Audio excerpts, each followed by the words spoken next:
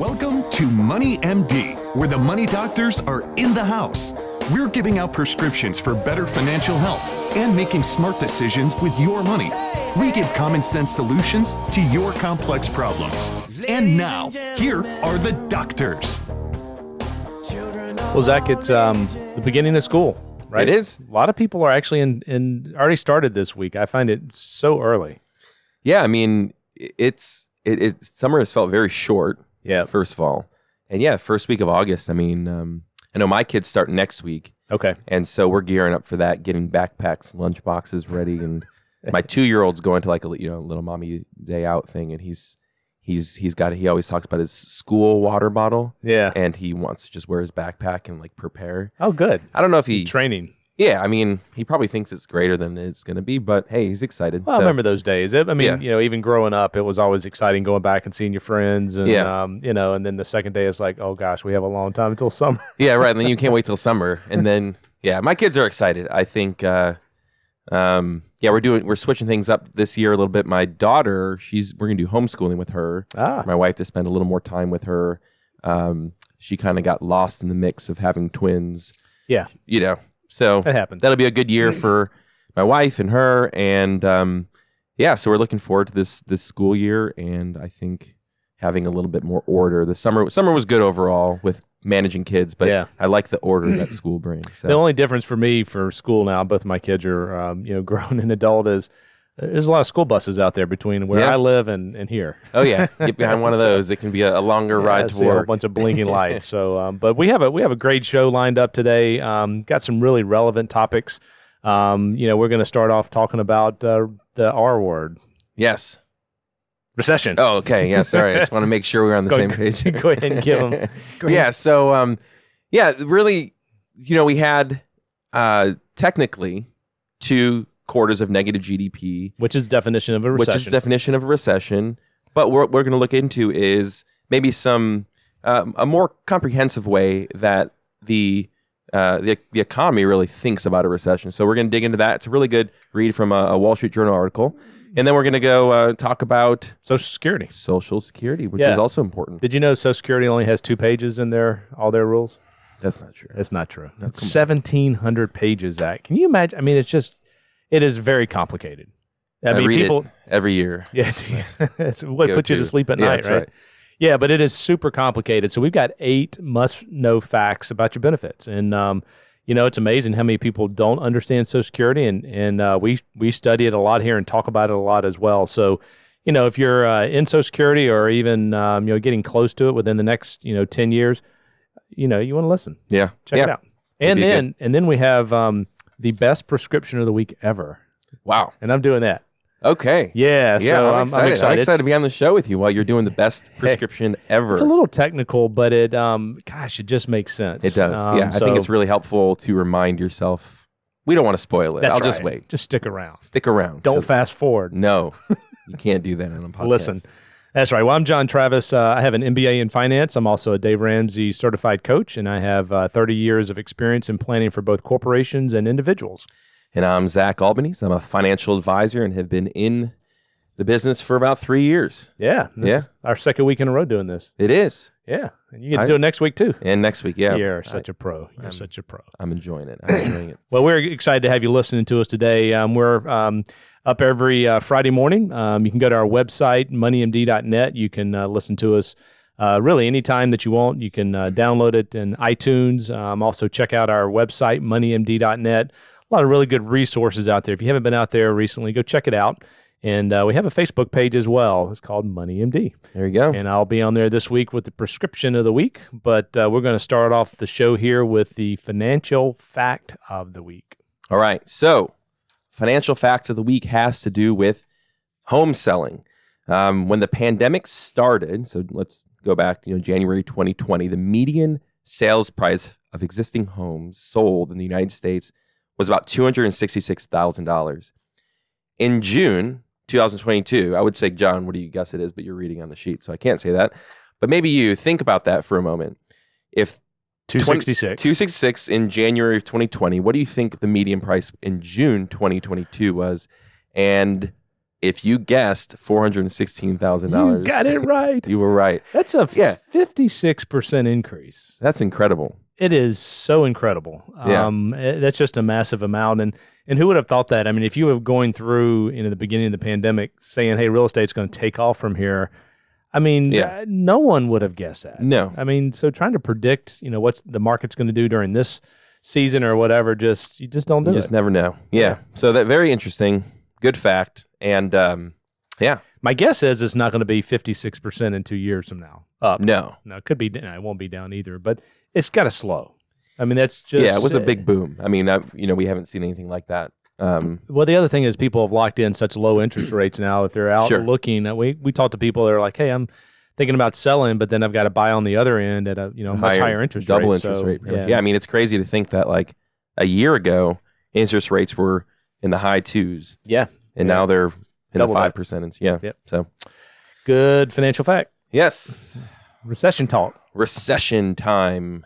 So this was an article out of Wall Street Journal. I thought I did a really good job of talking about the recession and looking at it from several angles to help flesh out the complexities of how the kind of the statistics, the Bureau of Economic Statistics, what is it? Yeah, that group. That group. We'll get into it. Anyway, good read. So anyway, John, the Federal Reserve raised interest rates last week by 75 basis points, their second 75 basis point hike in the last couple months. And economic indicators have flashed signs of slowdown. And they've also brought about questions over what actually is a recession and whether the U.S. has entered one. So we get, GDP fell last quarter by 0.9%. The Commerce Department reported on that last Thursday. And so it was the economy's second consecutive quarter of contraction. So as we talked about earlier, technically, that's the definition of recession. But the National Bureau of Economic Research is the true arbiter of what is a recession and what isn't. And so, it's interesting because I've seen several articles now debating what is or what isn't that official recession. So I like how this article lays it out. But this group looks at an array of measures. It's not just GDP. They Right. look at the timing of the peaks and the troughs of the economic activity. There's transitions between expansions and contractions. And most of the time, when you look back at the data, we don't often know that we're in a recession until it's, we're out of it. I mean, it's just after the fact. And so, the markets are always trying to predict that. They're looking ahead. And I'll share an interesting stat from last week as we go through this discussion here. But, the technicals, that you hear people saying 2 quarters of negative GDP is a recession. So technically we're in one. But in a lot of cases, it doesn't feel that way. Yeah, and so the reason this group is important because it takes a deliberate retrospective approach in making these announcements because they really, really want to avoid revisions after they've made an announcement. And so since this group was created in the 70s, there have been 6 recessions, and the starts of the downturns have been announced from 4 months to a year after they've actually happened. In addition, the same thing on the other side of the recession, they tend to wait a few months to identify the trough after the bottom of the recession has occurred. And so, it's interesting because they've got several data points looking at, and often you don't know you're in one until you're in one. But it's good to know that it's not taken lightly, I guess. Yeah. And there's other factors that they're looking at as well. So, even though we're technically in a recession, there'll be more data coming out in 6 months, 9 months, a year from this group. Very, very technical group. But I mean, here are the facts. And facts are important as you start looking at this. There have been 34 recessions since 1857, ranging in length from more than 5 years in length. And that was back in 1873. I think before anybody listening to this was born. Maybe not. Yeah. Write in if you were alive for the right. 1873 recession. Yeah, so 5 years, and then the shortest one was during the pandemic. In 2020, 2 months. Yeah, and then so it's really cool. We have a chart. You can't see it. We can. Yeah. shuffle our paper like Limbaugh used to do. There you go. But it shows all the different durations of the the past 150, 170 years of recessions, and it's very eye-opening.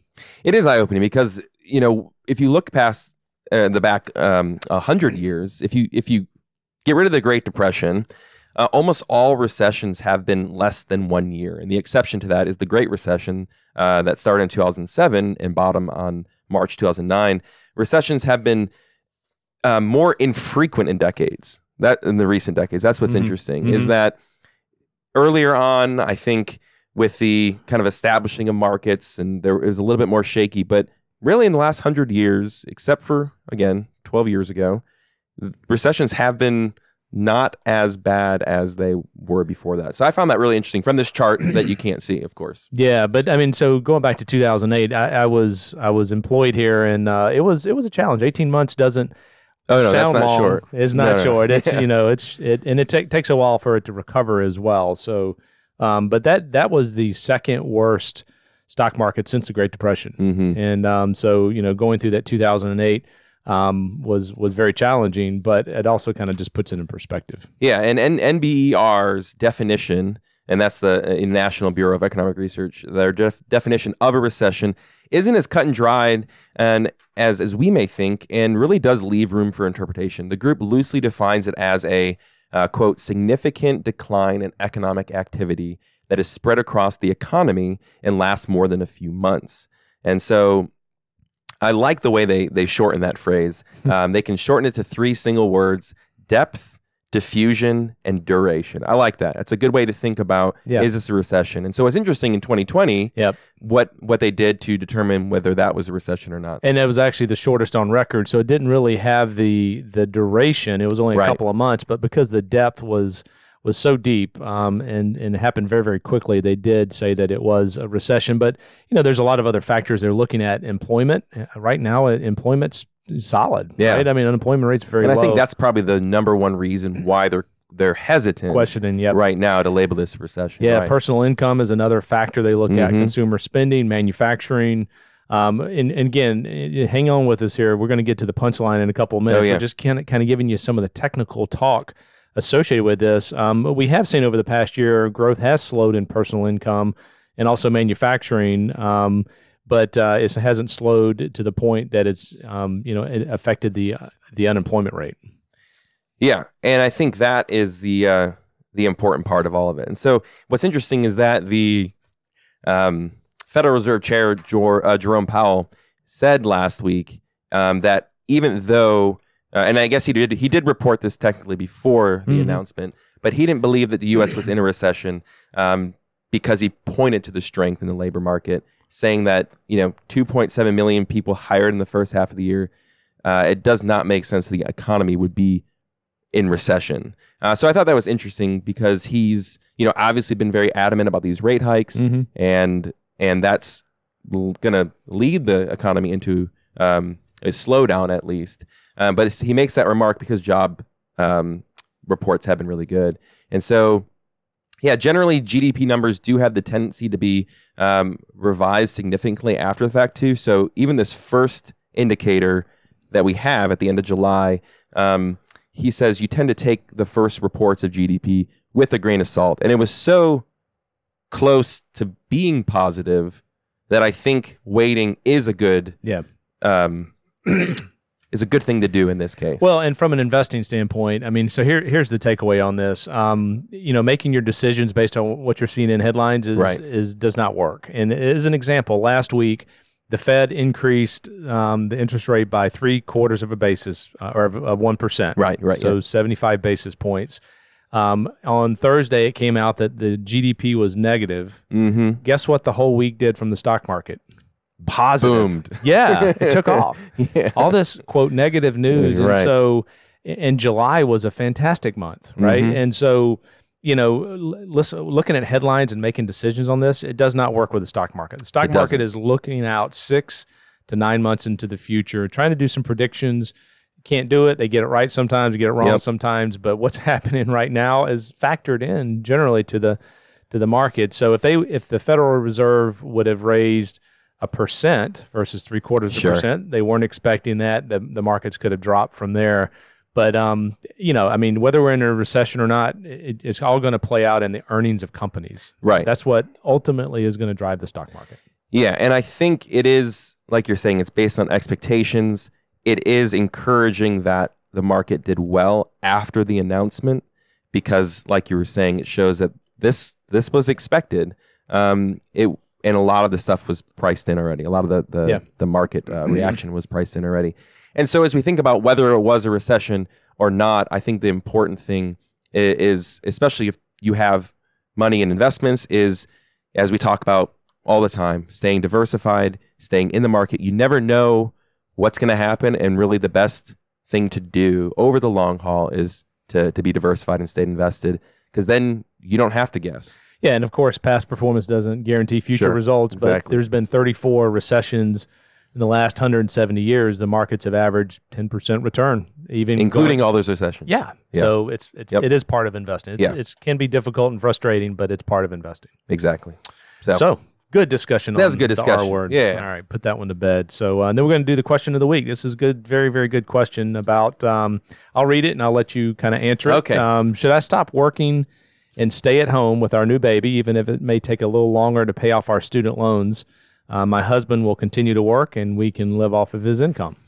This is such a great question because it's such a great planning question. Yes. We get these sorts of questions all the time because there's no answer that is right for everybody. That's right. And so you have to look at your situation and see, what do you want? Maybe you love your job, and so you say, hey, I want to go back to work, but obviously you want to take care of your child. So what can you do?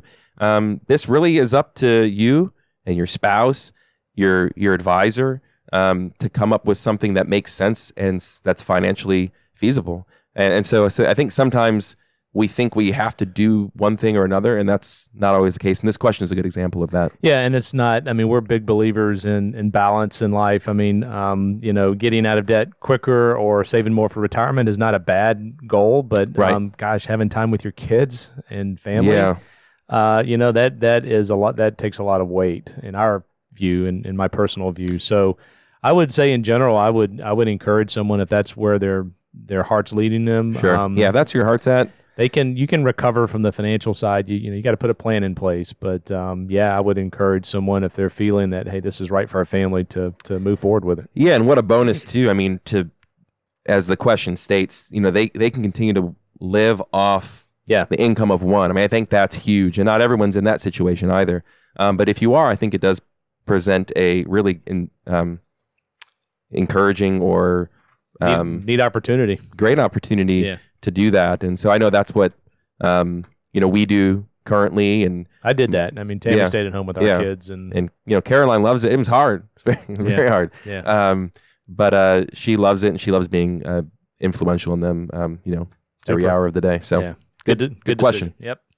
All right. We're going to switch gears here to the Social Security and 8 facts you got to know about your benefits. And this is written by David Roddick recently back in July. And Zach, when you start looking at the monthly payment from Social Security, it may not feel like it's a lot, but it a lot of times adds up for a couple over 30 plus years to be more than $1 million.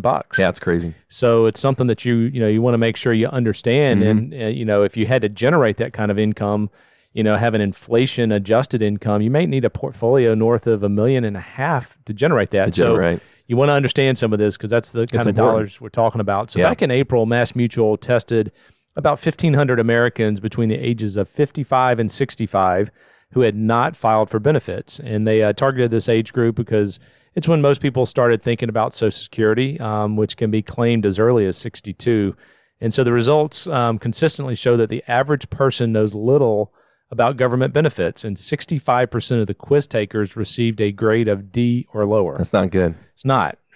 But, it is complicated. So we're going to go through 8 facts here and kind of talk about some of the ins and the outs. And, if you have questions as we go through this, certainly reach back out to us, but I'll let you start off here. Yeah. So the first one is that you can collect Social Security based on a spouse's earnings. And so, there are 3 potential Social Security benefits for married people. The one based on an individual's own work history, which is probably the most commonly understood. You have the spousal benefit, which can be up to 50% of what a higher earning spouse receives at full retirement age, which is 67 for those who were born in 1960 or later. Or there's also a survivor benefit, which is worth up to 100% of the deceased spouse's last payment. You're only entitled to one benefit, whichever is the highest at a time, and you can claim a spousal benefit only if your spouse has filed for Social Security. Yeah, one of the strategies we see a lot is the higher earning spouse delaying claiming as much as possible, because that's going to create a larger benefit for themselves and also their survivor.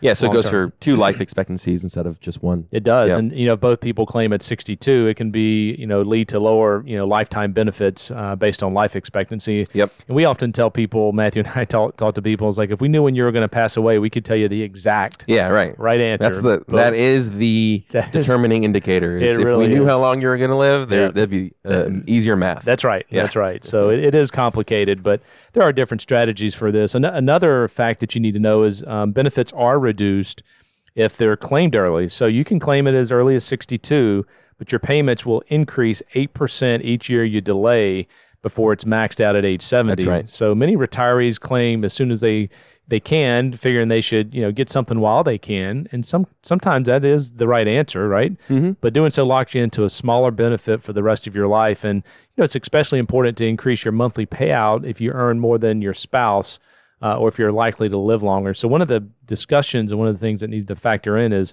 health of family. Right. Like, what is your family's history? And that does come into play when we talk about when to claim. Yeah, and so the next fact here is that waiting until age 70 isn't always the best move. At the other end of the spectrum are people who delay benefits as long as possible. A lot of people think they'd better wait until age 70 no matter what because they want the most bang for their buck. But during this time, they're actually missing out on income that they could use to invest. So delaying your Social Security does increase your payment, but it also takes time to break even and come out ahead. So here's an example. The break-even point for someone delaying payments from age 67 to 70 is roughly age 82, and only half of retirees really live to that long. So there's no really, as you were saying, John, there's no single right way to claim Social Security at the right time. The ideal age generally depends on marital status, your health, and your needs. If you don't need retirement income now, then maybe delaying works out best because you have, let's say you have the higher benefit and that'll go through 2 life expectancies and you don't need the income now. Sure, that's a great strategy depending on your situation. Absolutely. Another thing to understand, and this is really misunderstood by most people, but Social Security can take back benefits if you continue working. So earned income can reduce the benefit if you're younger than your full retirement age. But taxable income from a retirement plan or investments, it doesn't impact that. So if it's W-2 income, basically, that impacts that we're talking about. So people younger than their full retirement age can earn up to $19,560 in 2022. And Social Security will reduce the benefit $1 for every $2 you earn over the limit. And, the year you reach your full retirement age, the earnings limit is more generous. You can earn up to $51,960, and Social Security will take back $1 for every $3 over that limit. And once you turn full retirement age, the earning limit disappears. But here's the misconception is that money's not lost. No, yeah. They don't just take it away from you and never give it back. You will get it back because you'll have a larger Social Security benefit once you stop working. So it kind of takes it away from what they've already given you and it puts it on the back end, but it's not lost, right? Right. And that's a misconception there. But the earnings restrictions, that can be a nasty surprise for someone who's unaware of the rules. Social Security adjusts benefits based on earnings only once a year, so it takes time for the agency to discover that you've earned over that limit, and they'll hold some of the money back. And the income starts coming in. You spend it and all of a sudden it gets cut off and then you also owe back some of that money. Right. So you got to be careful with that and understand the rules associated with it. But again, we talk to people about working part-time all the time. And, if you have the opportunity to do that and take Social Security, you can do it. But, if you make more than those limits, it's just going to be put on. Later. Yeah, later on. Yep. So I think that's really important. That's probably the biggest misconception that I see. Yep. Another thing to take note of is that timing matters for a divorce. So if you're divorced, you may be eligible for a spousal or survivor benefit based on your ex's earnings history when you retire. But But the catch is the marriage must have lasted at least 10 years, and you can't have remarried. If you're going through an amicable divorce or nearing the 10-year mark, it's worth asking your soon-to-be ex-spouse to postpone the proceedings until that turning point has passed. I think that's really important to note because that's a huge benefit. It is. If you find yourself in that situation. Absolutely. Another fact here is non-U.S. citizens can collect benefits. The question people consistently score the worst on is whether non-U.S. citizens can claim Social Security. The answer is yes. If you're legally able to work in this country and you pay payroll taxes, those benefits you've earned. So if they're taking Social Security and Medicare out of your paycheck, that's what kind of gives you the credits to be able to claim into the future. Yeah, the next one is that benefits will shrink if Congress doesn't act. That's not a fun one, Zach. That's not a fun one because that will affect me. Yes. And probably not you. Yeah. Unfortunately. Hey, I've got a couple years. Yeah, well, I just mean I got more than a couple years. That's true. Yeah. So currently, Social Security has enough money to pay scheduled benefits in full only until 2035. Without additional funding from Congress, payments could drop 20% or more, something that nearly half of Mass Mutual quiz respondents didn't realize could happen. So I think a lot of people, there's two sides of this. People who are afraid that it's just going to go away completely. Yeah. That's not true. It's just that 20% drop that potentially won't be there for younger folks like me when retirement hits. And I think just the best way to counter that is to plan for that. Yeah. Maybe don't plan that it'll be there. And if it's there, great. Yeah. If it isn't, then you planned accordingly. So yep. And the last one here is Social Security actually lets early claimers do things over. So if you're already collecting Social Security and you wish you had held off, you have a shot to do over. You can claim, if you claim before full retirement age, you can reverse the effects by withdrawing your application. So everyone has a chance basically to take a mulligan. You can change your mind within 1 year of starting payments. You would need to pay back everything you collected from Social Security up to that point, including any benefits of a family member who have received, a portion based on your earnings record. So doing so lets you reapply at a later age for a larger benefit. But if you're past full retirement age, you can then do something called a voluntary suspension. Basically pauses your Social Security payments until you restart, and they grow every year until you start them back up. So, there is an opportunity to do a do-over. We don't see a lot of people doing that, but it's available. Yeah, I think that's an important thing to note. So, all right, and the prescription this week is, and this is the best one ever. Yeah, I mean, right? I mean, I think you alluded to it though. You did allude to it earlier. I built this up a little. So I think they're gonna. But this is important. So, the fundamentals of how a stock is priced. I'm going to use IBM as an example. IBM's stock is priced today based on earnings projections out into the future infinitely. Basically going out as far as earnings can go. And then there's a calculation called present value calculation, pulls those earnings back to today's value. Yep. So if their stock price is $70, that $70 is because there's a profit expectation next 10 years and the 10 years after that and the 10 years after that. So when we went through the pandemic as an example, and the IBM stock was down 40%. I don't know exactly what IBM was down, but if it was down 40%, probably accurate. It's probably close. That is saying that every single year their stock profits are going to be down because of what you're going through the pandemic. So the question you have to ask yourself is 2028, is the pandemic in 2020 really going to impact the 2028 earnings? Right. And the answer is probably no. Yeah. I mean, no one knows, but the stock price is based on future cash flows, future profits. And so when we go through dips like this, that's why it has always recovered, is that event that you're going through, 9/11, the tech bubble, it does impact earnings this year and next year. But in 10 years from now, things are totally different and it doesn't impact it. And so it typically jumps back up. And I think the volatility has to do with the uncertainty of how the current event will affect, like you said, future profits. And so that's why the stock market's volatile, is because it's not thinking about tomorrow or a month from now. It's like you're saying, thinking about 10 years from now, 20 years from now. It's thinking about the longevity of this company and what it'll be worth. And so when you have to really project or see into the future, which no one can do, right? It's hard to value something with that level of uncertainty. So I think that's, you get the volatility during seasons like this, where you're like, what are higher interest rates going to do? What's this energy crisis going to do? And so very good. Yeah. But I always Yeah. go back to, the event that we're going through. And again, 9/11 is a great example. That was very unusual.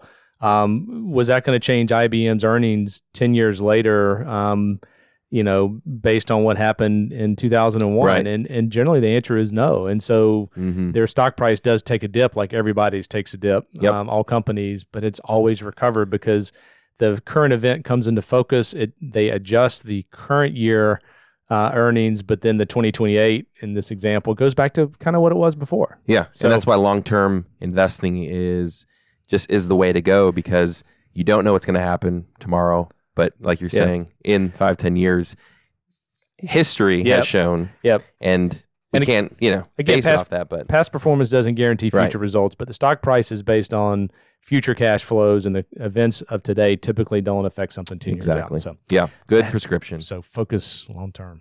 That's right. All right. So this has been this week's edition of Money MD. Tune in next week to moneymd.net to hear more prescriptions for your financial health. Check out our website, moneymd.net. Send us your questions or give us a call at Richard Young Associates, 706-739-0725. Thanks for listening. Hope you have a great rest of the week. Yeah, have a good one. This program contains general information only and should not be taken as specific investment, tax, or legal advice. This broadcast is not a solicitation for the purchase or sale of any security. SmartVestor Pro is not connected to investment returns. Further information is available by contacting Richard Young Associates, a registered investment advisor.